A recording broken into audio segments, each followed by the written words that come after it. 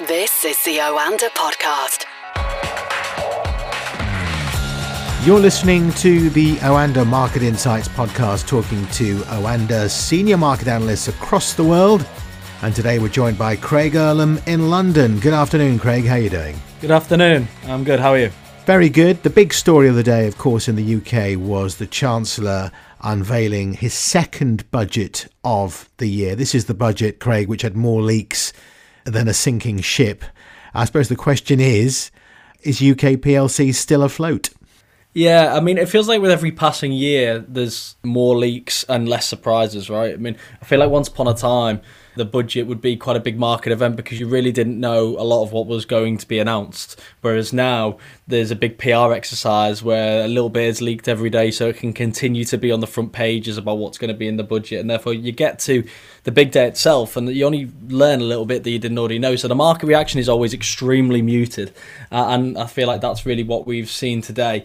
And I think that one of the key things that came from this budget was that, well, for one, it's what's become quite clear is that forecasts are changing quite aggressively and quite quickly because of the time that we are going through. And I wouldn't be surprised if in 6 months we're looking at dramatically different forecasts again, 12 months dramatically different forecasts again. Probably why Rishi Sunak took some of those improvement in the forecasts, which effectively left them a little more headroom to spend, and didn't use a lot of that because the idea that, well, these forecasts have been favourable this time, but they could very much turn the other way given the amount of risks to the economy. So that was one of the things that really stood out.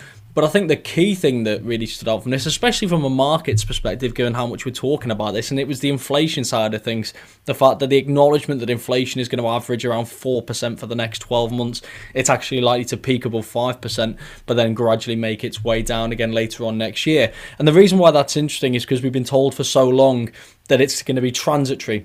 The problem is, how long is transitory? Is it 3 months? Is it 3 weeks? Is it 6 months?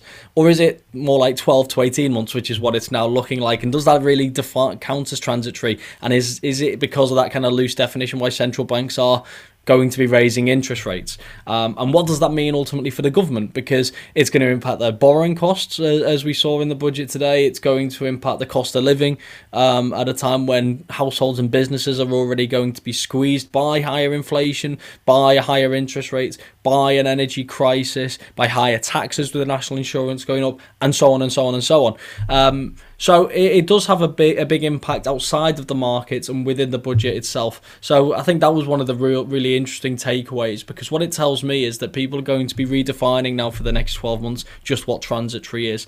And at some point we may have to accept that transitory, while not technically transitory, but that it could be a longer period than we expect. But the important thing, and I think this is the part that becomes more difficult to define, is it is going to fall out naturally. And that's where I think transitory still does kind of apply. It may not be quite so temporary in nature, it may not be quite so short-lived, but as long as the perception is that within the forecast horizon or within the central bank's horizon for when it sets interest rates, as long as they believe it's going to fall out naturally during that period, then they can continue to treat it mostly the same way. They're going to raise interest rates probably because of the risks. The longer more prolonged it becomes, the greater the risk becomes, and therefore they feel like they kind of need to preempt it and try and tweak some of the levers that they have. And I think that's something that was mentioned in some of the after analysis as well, the levers that are available. There's nothing the Bank of England can do about supply chain issues. There just simply isn't. There's nothing the Bank of England can do about energy prices. But there are some levers that they do have that they can tweak, which will impact domestic inflation pressures and bring that headline number down a little bit. And that seems to be what the Bank of England and other central banks are going to do. But it was interesting just to see how prominent that was in the budget today. And it is very interesting what you say about the word transitory and how things can change so quickly. I mean, if you cast your mind back just a little over a year and a half, which was Rishi Sunak's first ever budget, he presented that to a full House of Commons, and within 2 weeks or so, we were in lockdown and everything just fell apart very, very quickly. Having said all that, yes, it's very much about inflation. But if you do look at some of the key indicators that were in the main highlighted earlier on last year, unemployment, They said it would be around about 12%. He said today is expected to be peaking at 5.2%. He says that the economy will be back to pre-COVID levels by 2022. Borrowing as a percentage of GDP is forecast to fall from 7.9% this year to 3.3% next year. So there is some good news in there if you consider what might have been. Having said that, I suppose the name of the game is, as you've pointed out a number of times on these podcasts, inflation and interest rates. Exactly, and the fact that they are going to achieve their goals of in terms of debt coming down between 3 and 5 years, and the deficit reducing over that time. What you'll also note from the OBR forecast is that growth is going to gradually decline over that period, and I think in years 4 and 5 is going to be less than 2%. So that doesn't really say a lot in terms of what our economic prospects are in the medium to longer term. So that, I think that's got to be a little bit of a concern. It's all well and good saying, well, actually, because of these tax increases, which we're saying that we're going to be able to pay for the X, Y, and Z, and which means that we can ultimately achieve our budget goals. But if it comes at the cost of economic growth, and therefore we do become a lag behind the rest of the world, or especially behind the developed world, then that's something that we maybe will become more concerned about over time. But again, one thing I will say is it's really hard to forecast for 12 months from now. Doing so in this environment 3, 4, 5 years from now is a borderline impossible. So I'm sure there's going to be some significant tweaks to those forecasts over that time. And of course, the Chancellor will have his eye on 2023, 2024 in terms of the next election. That will be key as well, timing everything in time, because they'll be able to call an election whenever they like. And I think what's really interesting, what you've just said, and it kind of comes back to the point I was making earlier with regards to growth. Growth is expected to peter out towards the end of the Parliament. But what the government is ultimately doing is allowing itself some flexibility going into those elections. This was a budget and a spending review with that next election in mind. So don't be surprised if in years 4 and 5 we do see some pretty significant tax cuts. Try and give some juice to the economy. See that economy, that growth number bounce back strongly. See more money in people's pockets with an eye on that election. So I think that is the one offset to everything that I've just said. And as you said at the top of this, the headlines will probably come across quite well tomorrow morning, and as they have over the last few days, to the ordinary members of the electorate who, the headlines regarding, the rising of public sector wages, national minimum wage and so on. We've already said that these leaks meant that the markets more or less expected what they heard today, but how have they responded, if any? Well, they haven't really responded at all. The pub chains have done quite well. I mean, if you like 3p off a price for a pint of beer, then you're probably relatively happy. If you're a cider drinker, especially fruity ciders, then you're probably quite happy as well. If you've always been a fan of English sparkling wine, but have never quite been able to afford it, then you're probably a happy person today. There's areas where in this budget which are outside of the public house that you're probably going to be really happy with. Well, joking aside, the headlines are going to be around the higher living wage and the things which you've alluded to, but from a purely market perspective, we're talking about things that were leaked ahead of the announcement. So we are seeing pub chains do quite well today, because there was a couple of surprises in there in terms of taxation and in terms of the levy as well. Being the simplification of the taxation and the levy being pushed back, which was going to come into effect. So those things have given pub chains a bit of a bump. But as always on budget day these days, and I say these days, I'm talking maybe the last 5 years or so, maybe 5 to 10 years, a lot of this is already priced in. There's very few surprises on budget day itself. So you're looking at some of the few companies which do get a bit of a bump, 1-2% in reaction in response to them. But the broader markets, I feel like we rarely, if ever, see a move in the pound, for example, with regards to budget day. The FTSE 250 index was up maybe 0.1% after the budget. The FTSE 100 was maybe off 0.2% in line with the rest of Europe, and the pound was relatively flat from before. So that says everything about what the markets think. Okay, let's move away from the UK temporarily at least and talk about earnings in the United States. We had some yesterday, last night, and what about the tech earnings? How have they gone down so far? So there's been really common upsides and common downsides. We see, for example, that Facebook earlier in the week, they kept investors on board. I think there was a lot of talk going into this about what the impact is going to be from the Apple iOS changes and the data privacy, and whether that's going to have impacted advertising numbers. We saw from Snap last week that they were saying that it's a bigger impact than analysts were expecting, and it's going to have an impact in the final quarter of the year as well. And we saw really that displayed in the Facebook results also. And we also saw the impact as well of the people who would typically advertise with Facebook and Snap this time of year, and that is the supply chain issues means that that's affecting their demand for advertising space, because they don't know what their stock levels are going to be like, etc. And therefore we are seeing that having an negative impact on advertising as well. But with Facebook, we did the numbers were still pretty strong, and with that company in particular, things like the metaverse is something that is just getting investors so excited, and I think that that really comes through in on these occasions, and in when they're talking about the results as well.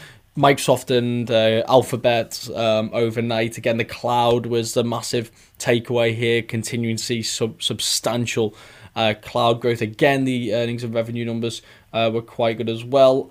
A company like Alphabet is impacted a little bit by the advertising side of things on the iOS, but to a much lesser degree than the others as well. So that didn't really weigh on the stock as much as what we've seen from the other social media companies. We've still got Apple to come, so that's going to be a big one. The chip shortage, which we saw reflected in the results that we've seen already this week as well. So I'd say tech earnings, broadly speaking, have been very good, and it kind of aligned itself with earnings season as a whole, which is that the analyst expectations have been far exceeded once again. Revenues surprise to the upside, bottom line surprise to the upside.